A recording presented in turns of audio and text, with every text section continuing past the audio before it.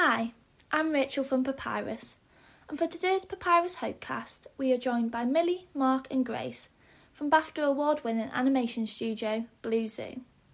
On World Suicide Prevention Day, Papyrus will be releasing an animation created by Blue Zoo called Sinking Feeling. Sinking Feeling explores themes such as isolation, loneliness and suicidal thoughts, highlighting the importance of reaching out to support those around you. We caught up with the team from Blue Zoo earlier this week via Zoom to learn more about the incredible animation they have created and the processes behind the masterpiece.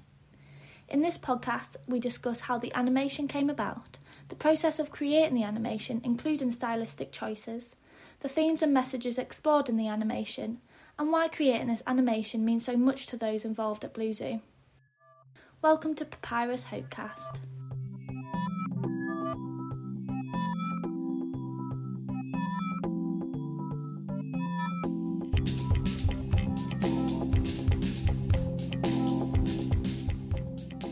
Welcome everyone, thank you so much for joining me in our Hopecast this week. I'm really excited to talk to you about your animation Sinking Feeling. So I've got three people joining me from Blue Zoo today, and I'll just let them introduce themselves.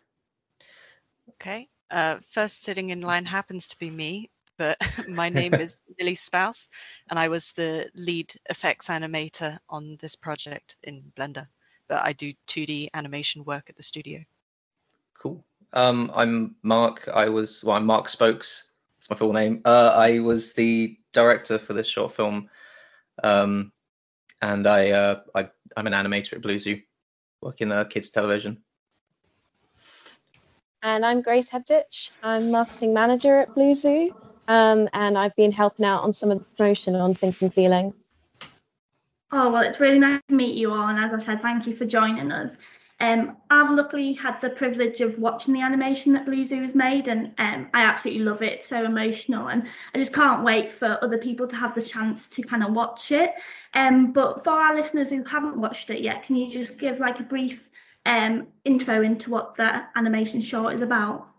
Okay, well, thanks for saying that.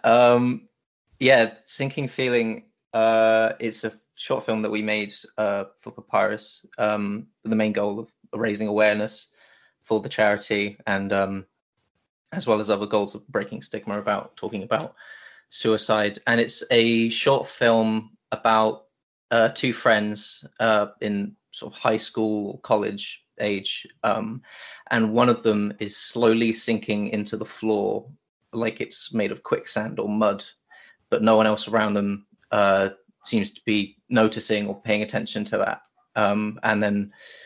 And that's the general sort of, overview of the story. And as the film progresses, they sink further and further and further into the ground.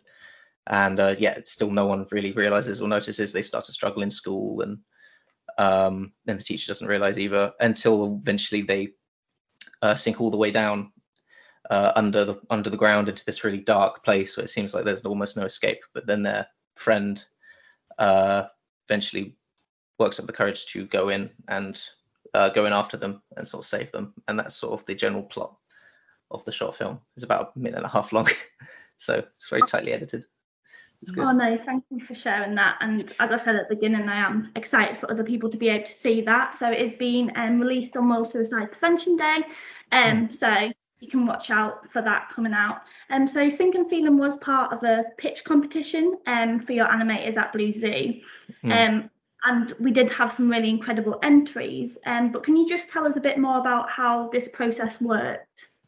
Okay, so Blue Zoo as a studio has a short film program where every year the studio creates a brief and gives it to everyone in the studio, where any artist, or not even artist, anyone in the studio who works there can pitch an idea for it. And if it gets chosen, they get the opportunity to make it, essentially. Very exciting time for everyone, whether they're storyboarders or not. I see plenty of people go to their desks and start boarding things at work when they should be doing other stuff. Yeah, production goes down a little bit. Everyone wants a chance.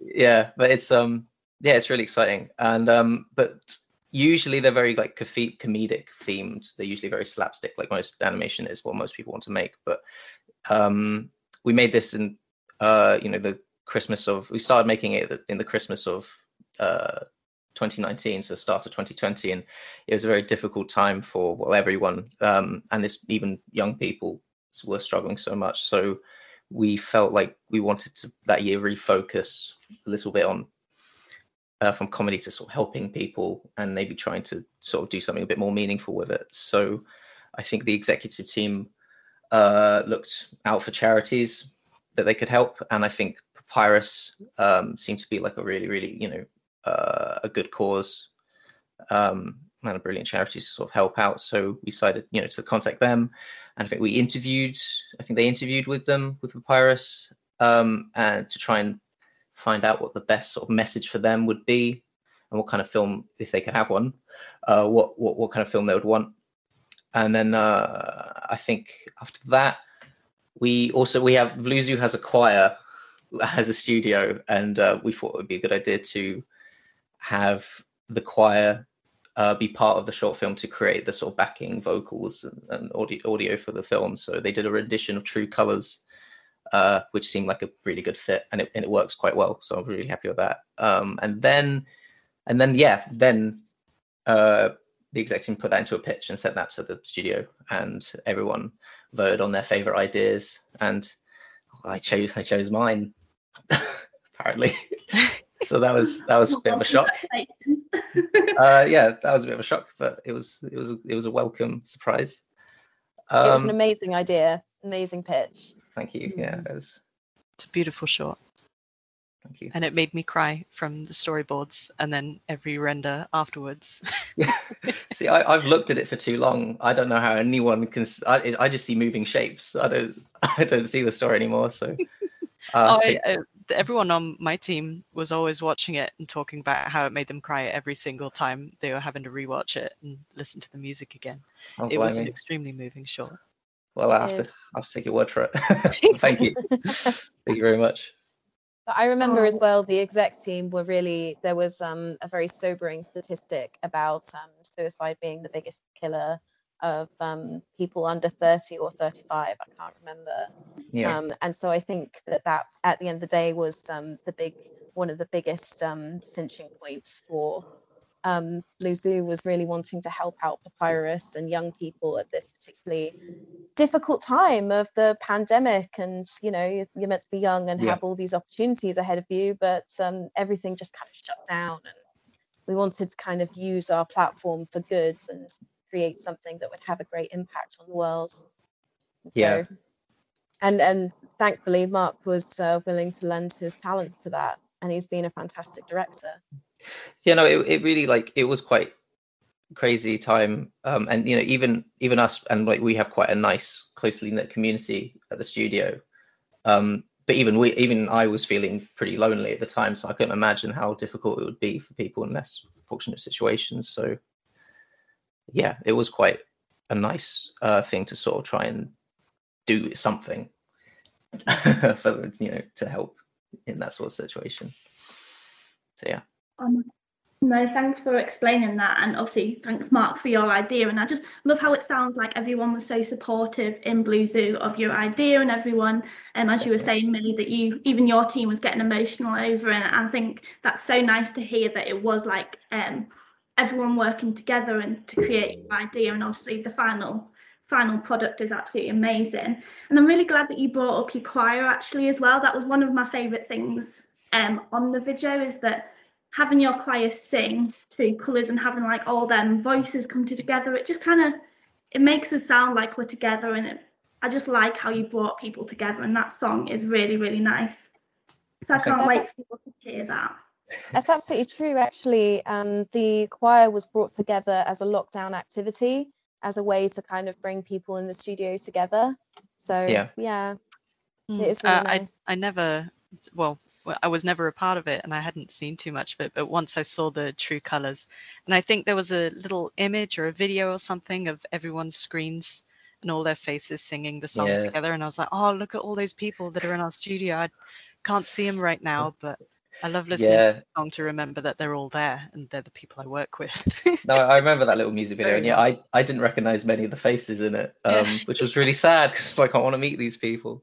I did go to one of those choir training sort of things. I did go to one of them, and I just couldn't. I wasn't confident enough really to. I felt like I can't do this. Singing is not for me. Yeah, but it was really nice to have the opportunity. So. Yeah. Shout out to Mel who edited all of those videos together, and you can have a look at them on the Blue Zoo Vimeo if you want to. You can see there's a few songs that they've done, and they're really beautiful and lovely to listen to. Yeah, including the long version of True Colours.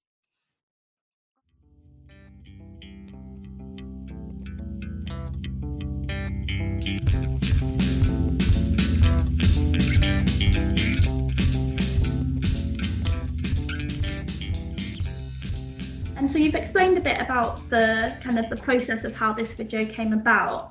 But could you tell us a bit more about how you made the animation and how you worked with Papyrus on themes and messages that are included? Okay, so yeah, so it all started with the exec team shared an interview with Papyrus where they really broke down what message they wanted to tell, what was important, what things they wanted, what things they didn't want.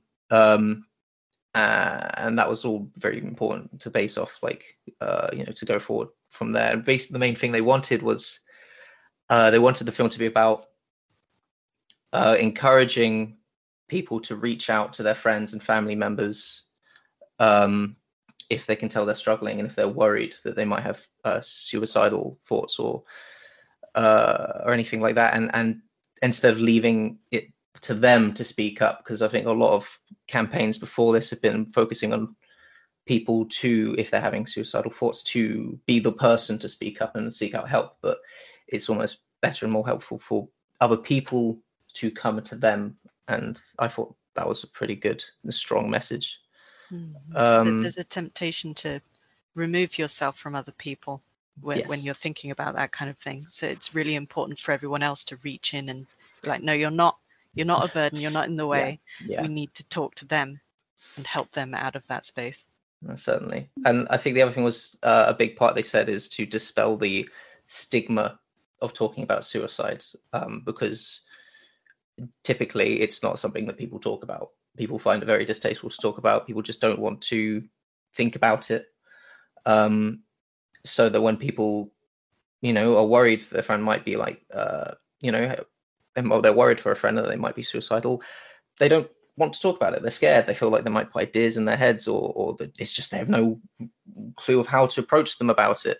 So I think it's, that was the focus of the film, to try and people to not be scared, not to try and break that stigma and get people to be comfortable talking about these things, and also to direct them towards Papyrus, where they can learn how to then get the support they might need to know how to approach people about these things, basically.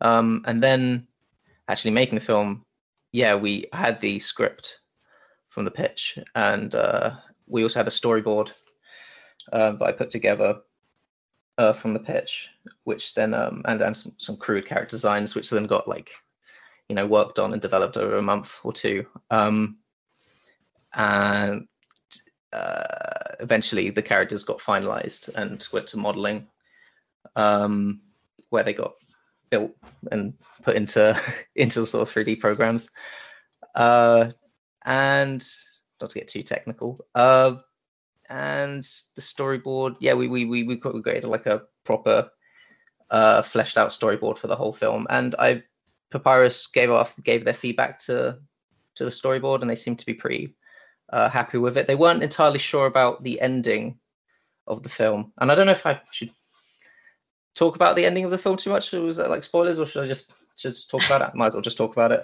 Right, everyone, go watch the short now, and then come back to this podcast, and we'll talk about the end of the short. It's not exactly end game, but it's the ending of the short. They after the friend, we gave the characters names. They don't have names in the short because they never speak, but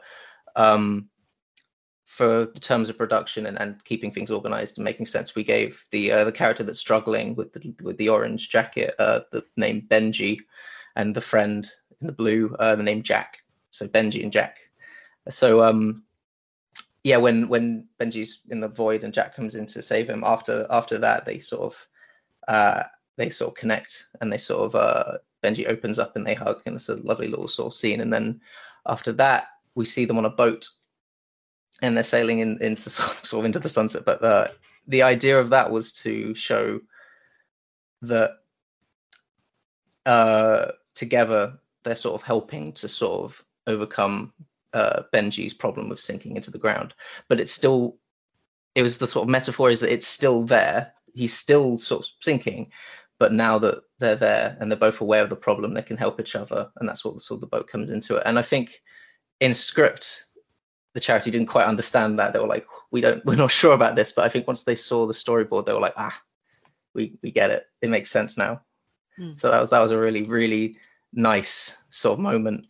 Also quite a relief as well, because otherwise I would have to completely rethink the end of it. But that was a really nice moment when they finally, like, they said, oh yeah, we get it, we love it, it's good. So that was a nice sort of thing. And then when it's animation, and I think the final sort of edit of the film, I think, hadn't really changed much from the storyboards. It kept pretty much the same from the storyboards till the end. It didn't change all that much, which is great for a production. It's extremely rare. Yeah, that's good. That's a good sign. So, and then Papyrus, I think it's just a testament to what a great idea it was. Hey. Yeah. It was solid from beginning to end. We knew what we were going for. Yeah. Well, I came on about halfway through to do the 2D part. I'd seen the storyboard, I'd seen the votes and everything, and it really resonated with me because I had a friend who, when we were in secondary school, attempted to kill themselves, but they got through it, and I'd always wondered what more support we could have had at that time. But it resonated to me in that way, and I'd also opened Blender one time. I'd opened it maybe once before, and all the effects animators from the 2D part of the studio were emailing back saying how they wanted to work on it, but they hadn't worked in Blender before, which is this it's this open source free program for people to use, but it's essentially 3D with some 2D stuff tacked on rather recently. It's been a 3D program up until now. So I tried the 2D stuff once or twice before because it was free and because I wanted to practice somewhere. So I at least responded with, "Hi, I've opened Blender. I know something about it. Shall I help out with the 2D effects?" Yeah. So and it definitely pushed me to go ahead and say that. It ended up in some odd things on the 2D end, in that I was teaching all the people who were my leads in the 2D studio how to use the program, even though I was like 10 years younger than all of them, which was very odd. But, you know, we managed to get a 2D team together in the end and managed to work on this 3D program, which is very exciting. Yeah. No, I don't think I thanked you enough for that, to be honest, for coming forth and doing that, because you were there from like pretty early on doing all the tests for us, and you seemed really eager to help out, and you did sort of pave the way for the other, because our studio is quite new to this software that we were using. So very little people knew their way around it, and you sort of, and even less had used the sort of tools that we were using. So you sort of paved the way for that. So yeah, you ended up becoming the lead for that. Yeah, it was a lot of tutorial watching, and then actually there's a guy I follow on Twitter who's Canadian who happened to be learning Blender at the same time. And because he's Canadian, he'd stream learning it, but he'd stream it at 1 a.m.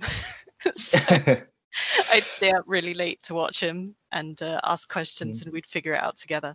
So luckily I had that guy, Aaron Schmidt. He's wonderful. But yeah, I had done a few other tutorials, so I knew the basics. It wasn't just staying up at 1 a.m. But it was very satisfying.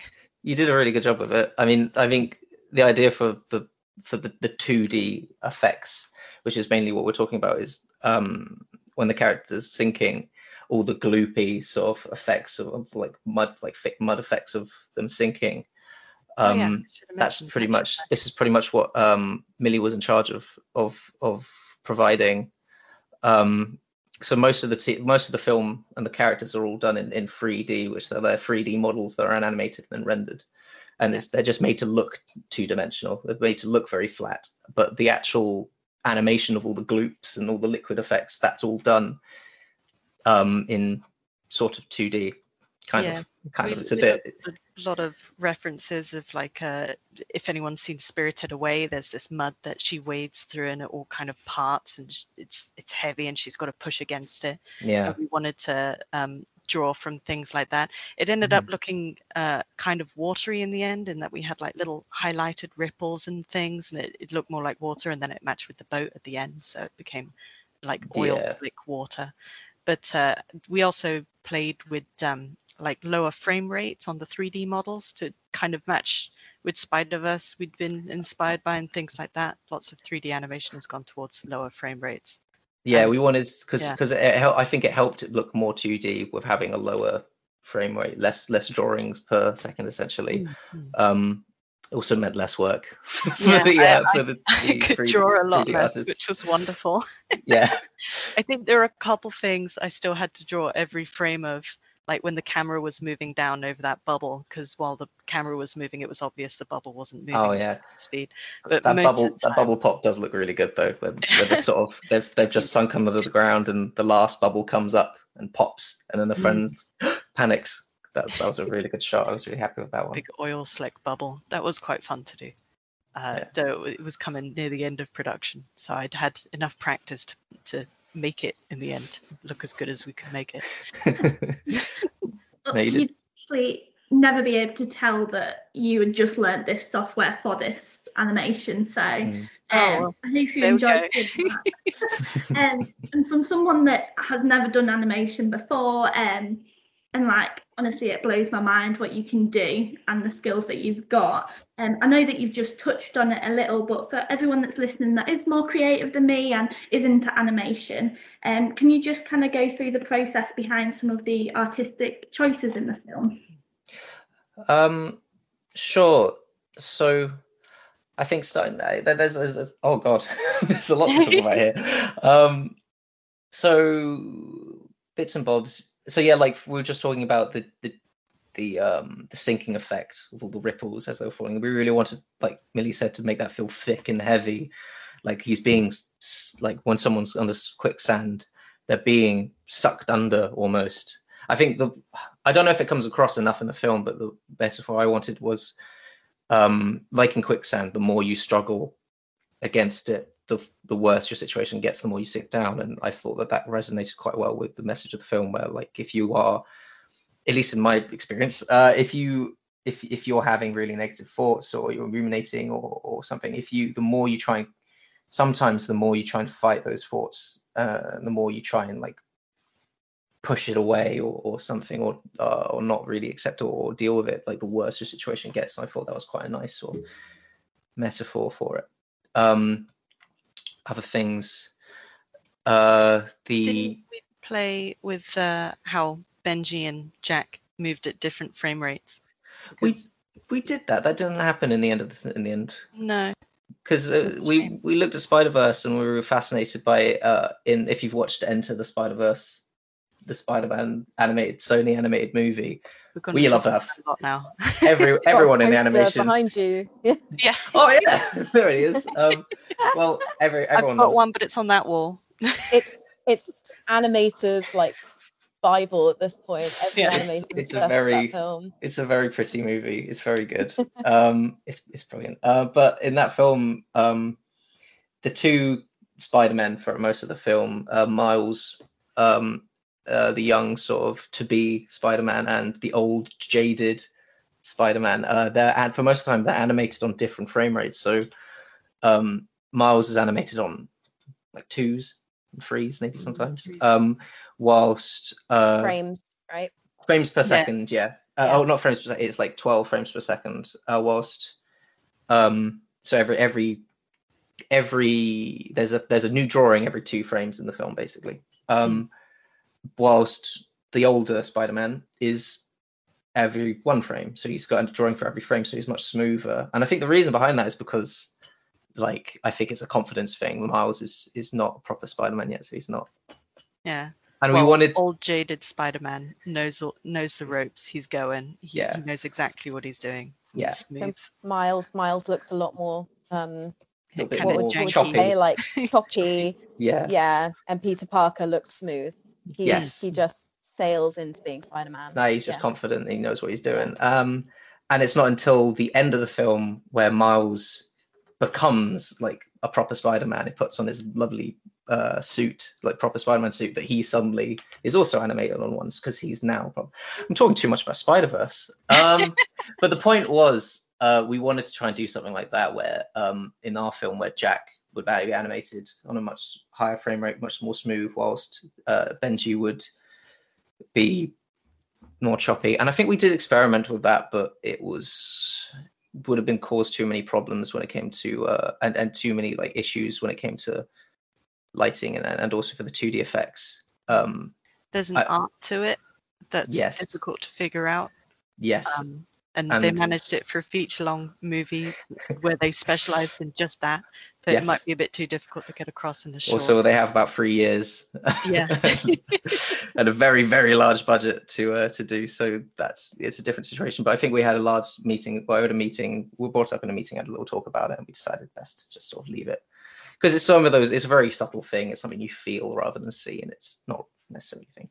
But there are other things like the character designs. We wanted to make Benji the guy who's struggling to really feel like he's isolating himself. That's why we had that hood over his head that's really like you pull the tag, so it's just really closed in on his face. We thought that would be a nice sort of character design way of showing that he's feeling isolated. And also his jacket, his sort of orange puffy jacket feels a bit like a sort of reminiscent of a life jacket, which sort of fits into the theming of the film of struggling. And so yeah, that was all quite like part of like the design that went into that. And the film in total, it's all very minimalist. Like our backgrounds are all 2D and simple, and that was partially to try and draw focus to the main characters, and to try and also like draw attention to the lovely like effects and syncing effects and stuff, and just help with the storytelling. I think the only Also- characters designed in it really are the two main characters and then the big scary teacher. Yeah, the big scary Really teacher. good big scary teacher. That was a tough one Also- actually. Sorry. It kind of contributes to the atmosphere, I feel, as well. It all feels a little Definitely. diluted in the background. It Yes. helps with the isolation. The struggle. Benji. Yeah, absolutely. Yeah, we tried to make the color palette change subtly throughout the film, where it gets a bit more grey, a little bit more desaturated as Benji starts to struggle more and more throughout the film, and then when he ends up going under the ground into this dark void, we wanted to really feel like it. You know, he's sinking down to this really harsh blackness, and try and feel like add a little bit of sort of this feeling of like hopelessness or like claustrophobia. Didn't we have a bunch of different tests about how that dark area would work? with Yeah, we charcoal? did. We did so many tests. I think Grant, who's the art director, eventually made some charcoal. He got some actual charcoal out. Yeah. He's got his lovely, arts and crafts tools out and made a bunch of charcoal backgrounds. And they're what you actually see, maybe slightly compilated, but that's what you see in the film. Just these charcoal backgrounds that he just did a whole bunch of, and it just cycles between them, so it feels like it's moving. And that He works really came well. to me with something similar for the there's a transition from when they're underwater to when they transition to being out of water again. Yeah. And we had a bit of a mix of me drawing like a 2D sketch of it swiping across the screen and then him putting charcoal stuff over it. That transition ended up being more complicated than we'd ever hoped it would be. Yes. And being an odd mix between 2D and 3D stuff again. No. We hadn't expected that transition to be so difficult. It looked great though. It looked absolutely brilliant. With It that. came out in the end. Yeah, it looks fantastic. The good thing about these sort of short films is that for the studio, it's a good opportunity to experiment with techniques and softwares and things that we aren't 100% used to doing. That's part of a big reason for us doing it, is just because that's where we get a lot of our sort of development work in is making these short films, because it's a format where we can be a bit more, we can take a few risks and we can try some new things and see if they work. Sometimes they do, sometimes they might not, but it's worth trying. Yeah, you can't experiment with different stuff on a TV show that's got to be the same every episode. Yes, exactly. You've got to get that right first time usually.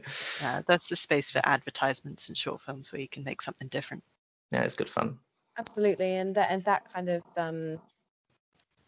it works towards having this really high quality work that is created for productions and service work. When we do these kind of side projects, we can really have that flexibility and exciting workflow and creative juices just going anywhere. And yeah, it's something that Blue Zoo really champions, is this sort of driving for new things, to try what's the next exciting thing. And that is also what the Blue Zoo Shorts program is about. Definitely, yeah. Let's get as many people involved as possible, because anyone has the opportunity to work on these projects if they want to. We try and divvy out the work into small portions, so as many different animators can get involved if they want to. And quite a lot of people did want to get involved in this one. Yeah, which was quite nice. Yeah, I think my entire effects team ended up being involved. We were actually really busy on our own show at the time. We had a few episodes that were really tricky, and my effects lead Stuart had just had a baby that month, so he'd just come back from paternity leave, and he was still looking after a baby in the house as he was remote working. So I had to teach him Blender while there's a baby crying in the background. There was a whole lot, but we'd all kind of agreed, like, oh no, we won't get involved in this, it'll be fine. And then as I was working on it and doing these tutorials and like mentioned it every now and then, they'd all be like, oh, I kind of wish I'd actually signed up to work on that, can we still do that? So we'd ended up with the 2D people from my team, and both the compositors also joined in to help with Blender and the lighting and so on. So we all got involved, even though we definitely had far too much going on at the time. I get you. It was only last week I got a message from someone on LinkedIn who saw like a breakdown we did for a festival months ago, and was like, "Oh, I'd love to get involved and help out however I can." Like, sorry, but we finished this project months and months ago. But thank you very much. Yeah. Can I ask, Mark, do you know how long from kind of beginning to end, how long did the project take?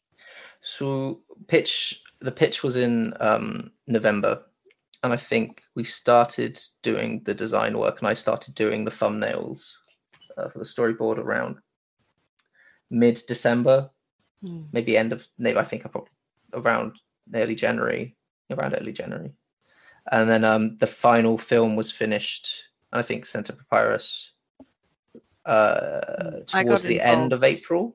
Yeah, end of April, I think, around the end of April. I got involved like early March, I think, and then compositing was going on in April. So yeah.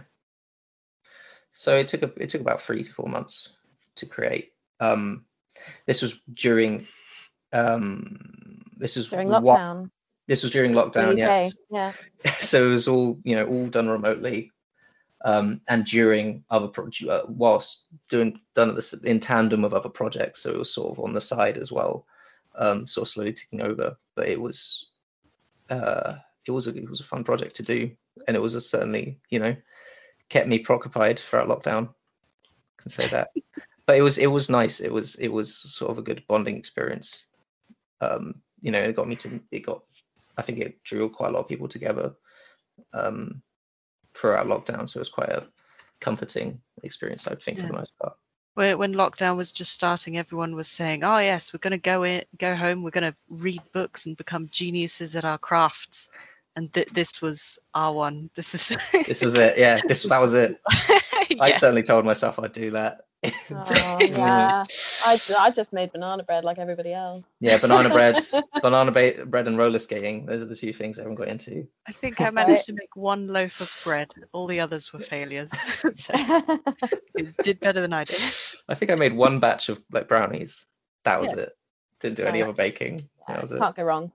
Yeah. No, don't think it did. You definitely did a lot more than I did. I watched a lot of Netflix in lockdown. I was lucky enough to still be working like you guys, and by the time I'd finished work, I was definitely ready to sit on the couch and watch lots of Netflix. Yeah. But like you've mentioned that you were learning like new skills and that you were navigating lockdown, which obviously must have been quite tricky. But what was like your favourite part of the process? And I know that you said that you'd learned a new kind of software, but was there anything else that you've learned along the way? Favorite part of the process for me is certainly was towards the end of the project, the beginning of the project, storyboarding it, and when everything's new and loose and not all the ideas have been made, all the decisions have been made yet, so you're still trying to figure out the story or and everything, and having like a professional storyboard artist at my disposal was quite a novelty for me. So I was like, what? Telling, saying I want this changed. Hope I didn't go on too much of a power trip, but it was a really fun experience to sort of see the project come to life and go from a script to an actual moving thing with life into it. That was really exciting. The promise at the beginning is a lot more fun than the stress of realizing you have to make it. Yeah. Later on, when I was learning Blender, it was definitely exciting and new, and getting those first effects out and going, oh wow, I did it. You can put 2D things in a 3D space and it looks relatively okay. Yeah. then you get excited. Because I'd also always wanted to try the 3D and 2D effects being mixed together, because even before Spider-Verse there were a couple of shows and things that I'd seen had done it, and I'd always been excited and giving it a try. So when we got your first test with with proper render of the 3D characters with the 2D effects and saw that working finally, we were like, yes, it works. That was a really good moment. Yeah, we had that shader over it as well to get the like kind of texture going on. The kind of dusty, sandy, well, not grainy texture. Yeah, that definitely was the moment for me. Like, whoa, there it is. It worked. Did it? But as for like different, like most like tricky parts of the project, I feel like in general one of the difficulties was due to like the nature of the project, of the brief. I think it was quite difficult for me to sort of toe the line between being creative and loose with the idea, whilst effectively telling the message that we needed to, because it's such a heavy subject matter.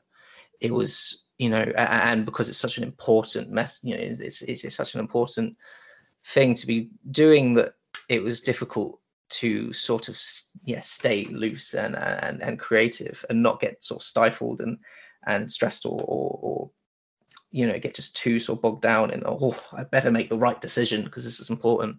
Because when you do that, then you get stuck. You won't make any decisions if you're constantly scared you'll make the wrong one. So for me, that was one of the bigger sort of struggles in directing it. Luckily, Blue Zoo's got quite a nice sort of young, jovial atmosphere, so that helped in keeping things light and keeping things moving and keeping things sort of fresh. So that was a big help. If it was just me alone in my room, I think it would be much harder. Oh yeah. But thankfully I was in Zoom calls constantly talking about ideas, bouncing them off people, and just thanks to that atmosphere, it was much easier. So I'm quite thankful for that. I don't know if it would be possible to make a short about a subject so kind of heavy to talk about alone in your room with no one else helping out. That's against the message of the short, isn't it? That you're supposed to reach out to people. Yeah. Can't do that alone in your room. No, certainly not. And that totally that kind of underpins the message of the short, doesn't it? That you didn't want to feel so stifled that you couldn't say anything. And that's the whole point, isn't it? We're trying to make it so stop the stigma. We're trying to make it so that people feel equipped and empowered to bring up this subject, that it's something that people can talk about with their loved ones. I'm so glad to hear that you had that support when you were working on this project. Obviously, as you were saying, it's not ideal just sitting in your own room with nobody else to talk to, so I'm really glad to hear that you could go on Zoom calls and you had other people to talk to throughout the project. And you can clearly see that you've brought all your skills together and that you have worked on a team to create this project. And as you were saying before, that the animation does show a young person struggling and their friend recognising this and reaching in to support them. And I really like what you said before, Mark, that you thought it was really important that it wasn't just kind of the person with suicidal thoughts reaching out. It's the person reaching into them. And I always say that suicide's everyone's business. So I'm really, really happy that we did go down that kind of route. And we're all young people here. So I'd like to know why you think it's important that we have this message. Yeah, I agree. Like, there was part of the brief of the film, I wanted almost the friend to almost be the protagonist of the film, the hero, to go in and help the friend, because that's really what the message of the film is about. But yeah, I mean, part of the reason I think why I pitched for this film and wanted to create it was because I like Millie was saying earlier, I pretty much like most people, I've known people, I've had friends even before leaving school. I had known people who'd at least attempted to sort of take their own life, and I mean, I had no clue at the time how to react to that. I would laugh maybe, because I'd be like, not in like a hard way, like, oh, that's really funny, but like, because an awkward laugh, because I wouldn't know how to respond to it. Yeah, what do you say? What do you say to that? Yeah, well, I remember again, I had that friend who nearly committed suicide, but before that even, Mum would go through, it's not really a new problem, because my mum would go through photos of her at school and she'd like point at each person on the room and be like, oh, they're doing really well, they've had a child here, this one's disabled now, this one committed suicide at 35. And I'd be like, Mum, why are you telling me this? Yeah. That's really dark. Why would you tell me that? And then I'm like, no, wait, of course you should tell me that. That's something, it's history, it's what that person on the photo, what happened to them. Like, you need to know that this happens constantly. And it's not new, and it's not going away. Yeah, definitely, I agree. The more that we obviously talk about suicide, especially in a safe kind of way, so like at Papyrus we always say don't mention method. We try and use words like taking their own life or took their own life rather than use the word committed. And it's just people learning how to talk about suicide safely will help open up them safe conversations. And I think it's really nice that your animation doesn't actually use any words at all, and it's how the video makes you feel. And I think that's a really nice way to enter it, rather than people being worried about, well, actually, how do I start them conversations, how do I talk about suicide? They don't need to. It's always how you act and just asking your friend if they are okay, or asking a family member. You don't have to mention suicide all the time. It's just going to that level that you're comfortable with and making sure that you talk about it safely. That you're opening that conversation. You're saying we're safe here, you can say anything. Exactly. I think a good thing that Papyrus is doing is, and hopefully might do in the future, is continue to do, is educate people, especially very young people, of how to what to do in these situations, of how tell them that it's okay to talk about these things, and encourage them to reach out to their friends if they tell that they're struggling, and just give them some sort of rhetoric of how to deal with those situations. I think that's really, really important. And it's and there's so much misinformation and out there, and things that I've been told as a young man that just are not true of what to of those situations. So I think it's important to reach out to young people and tell them how to reach out to other people, basically. I wouldn't say society has been the best at telling people not to commit suicide recently. Like that, just don't do it doesn't really help. But I think especially with the whole, like, your friends need to talk to you about it. Again, back to my friend, the various things. First, clear up the situation. They were a she before they tried to commit suicide. Now they are a he, so I'm going to refer to them as a he now. I don't know how much that related into the suicide in particular, but like that part, plus they didn't really get on with their parents or their stepdad at the time. Plus they would, I think their parents wanted to move to Germany and they wanted to keep studying in England, and they couldn't find a place to stay in England. They had a friend who they might stay with in England who, like, at the last moment backed out, so they didn't have anywhere to live. They couldn't take their cat with them. All sorts of just things that came together which caused a sudden moment decision. And if you can't get any support from any of those areas, then it has to be your friends. If you can't get support from your parents because they're going away or you don't get along with them, it has to be your friends or your school or people that care about you that are going to step in and help you through that. So friends in particular has to be the most important spot where we get that kind of help. And I think this short in particular helps with that awareness. Yeah. And if Papyrus had been around, maybe things would have been different, but he is happy now. He's married and living in LA, so arguably he's doing better than I am, which is well, that's good. I'm glad they're doing that. Yeah. But he talks to me about it a lot and wants this to be improved. So another thing that encouraged me to go along with helping out Papyrus.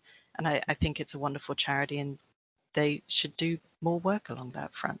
Yeah, but it's like you said, Rachel. It doesn't necessarily always have to be as high stakes as that, where you're like, it can literally just be encouraging people just to ask their friends how they're doing, and more often than not they might just be fine.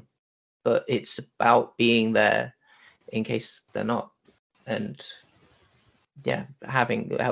being there to sort of for them to lean on, even just a little bit, could make a huge difference. So I think that's the entire that point. Door. Yeah. I think for me, when I kind of started working on this project, I felt very humbled and excited and happy to work on this, because I feel like it's such an important subject. And what amazed me when we were preparing for this call was everybody had, as you say, we're all young people here, even though I feel a bit hello fellow kids about that. Yeah. But hello fellow teens. Yeah. I'm not 13 anymore. I was amazed that we all had a personal experience. We all had something to bring that was from our personal life. And that astounded me, because, like I said before, you don't hear about suicide in everyday life, but it's very much part of everyday life. It is happening a lot, especially for young people, young men as well, and it's not talked about enough. And I think that's one of the reasons that I feel very, very proud to be part of this project, and I'm really grateful that it exists. Definitely. Well, I'd just like to say thank you to all of you for sharing your experiences with suicide. Obviously, people can be affected in so many different ways, but thank you so much for sharing. And it's just really nice to hear you talking about this and using this project to hopefully, and them experiences to hopefully help other people, which is really, really nice. And obviously, just for our listeners, I'd just like to say we have obviously throughout this mentioned that it's not just always just on that person, it's checking in with your friends. But what do you do if they do say that they are having suicidal thoughts, and what do you do if they say yes? And I'd just like to say that Papyrus is there to support you as well, and we do support concerned others. And if you need to debrief after a conversation around suicide, so you're not alone neither. Please remember that everyone is supported. So if you do need to talk about suicide, please get in touch with Hopeline UK. But no, thank you so much for sharing, because I do understand that talking about suicide can be very difficult for some people. And I know that we've touched upon what you knew about Papyrus before, but it'd be really interesting to know, did you actually know much about Papyrus before you started the project, or did you just learn about Papyrus as you were kind of going through the animation? Yeah, I had no idea. I had never. I'd never heard of Papyrus before. No. Before this. Hadn't considered it. But I think in the lead up to the pitch and during the early production of the project, I looked through a lot of Papyrus's sort of content and support services stuff, and I was I personally learned a lot reading through all that about myth busting certain like presumptions that people have about suicide, and just sort of learning for myself best ways to sort of handle how to communicate with people about it. I thought that was all outside of research for the short. It was certainly very useful on a personal level. I was quite impressed for how to do that, and I mean, going forward, if I or someone I know is dealing with that, I may end up one day, if potentially, if I need to, I would contact Papyrus if I needed support for something like that. Hopefully I don't, but that is something that I will try and keep in mind. It's great to have in your arsenal, isn't it? Yes. Know that it's there. Yeah, I didn't know about Papyrus before this, but I'm so glad I do now. And like Mark said, I've learnt a lot. I was surprised that it was specifically aimed at young people or like people in school. Even though it had happened to me, I suppose still a part in my head thought that, oh, that's an adult thing, right? I thought maybe it was an extremely rare experience where it happened in school. Yeah. But again, everyone who worked on this short has had a story kind of similar to that, where very young people have made those decisions. So it's very good charity, is basically. Yeah. Charity good. Charity good charity. No, maybe you're like me, where like dealing with those sort of situations very early, and maybe your teens, you felt like you were the outlier. You were, it was just because it was you. Couldn't happen to everyone because this is special somehow, but it's not. This happens constantly to everyone, or not everyone, but many more people than you would expect, especially at such a young age. So here's more reason to sort of raise awareness for it. So and I really think this animation will raise awareness and will push them important messages that you've wanted to push. Obviously, we cover themes such as loneliness, isolation, and suicidal thoughts within the film. So I really think that you can get them messages across with your animation. Is there anything else? I think we've covered loads today. It's been really interesting to listen to all the processes, especially like I've never done an animation process before, so it's great to hear how you went from the very beginning to the very end. But is there anything else that you'd like to add about the animation? I don't know. It's watch it. Yeah, watch it. Yeah. Yeah. It'll be on Papyrus's channels. Yeah. September 10th. September 10th. Be there. Yeah. Show it to your friends and go, I'm sorry this is spooky and sad, but please watch it. Yeah. Hopefully. Yeah, it's deeply emotional. It's really I remember the first time I saw a kind of layout of it with the music and everything, and I just spontaneously started bursting into tears, and I was just like, okay, I wasn't expecting to go from like 0 to 100 in such a short time. We talk about sadness and tears, but really it's the upliftingness at the end that is. It is very uplifting. Yeah. So I suppose we should call it bittersweet in a good way. Yes, I think for me it was definitely more of a kind of I felt it very deeply. The emotion of it is very moving, very powerful. Yeah, I completely agree. There's that message of hope even at the end, that you are not alone, and you can support each other, and there is support out there. So although we're all saying it's an emotional video, there is that really nice kind of sense of hope. And I'm really excited to all our listeners to be able to watch this animation. As Mark mentioned, it's going to be released on World Suicide Prevention Day, and it's called Sinking Feeling, and you can watch it on all of Papyrus's social media.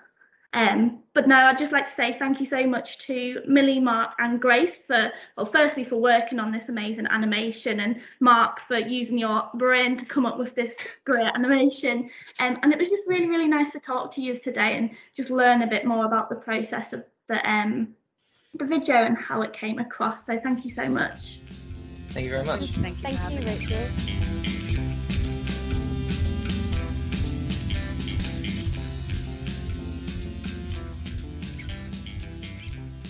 Thank you so much for listening to Papyrus Hopecast and for your part in making suicide part of the conversation. We would like to say a huge thank you to everyone at Blue Zoo for helping make this animation possible. And if you are interested in more behind the scenes from the animation Sinking Feeling, you can find those on Blue Zoo's social media, blue_zoo.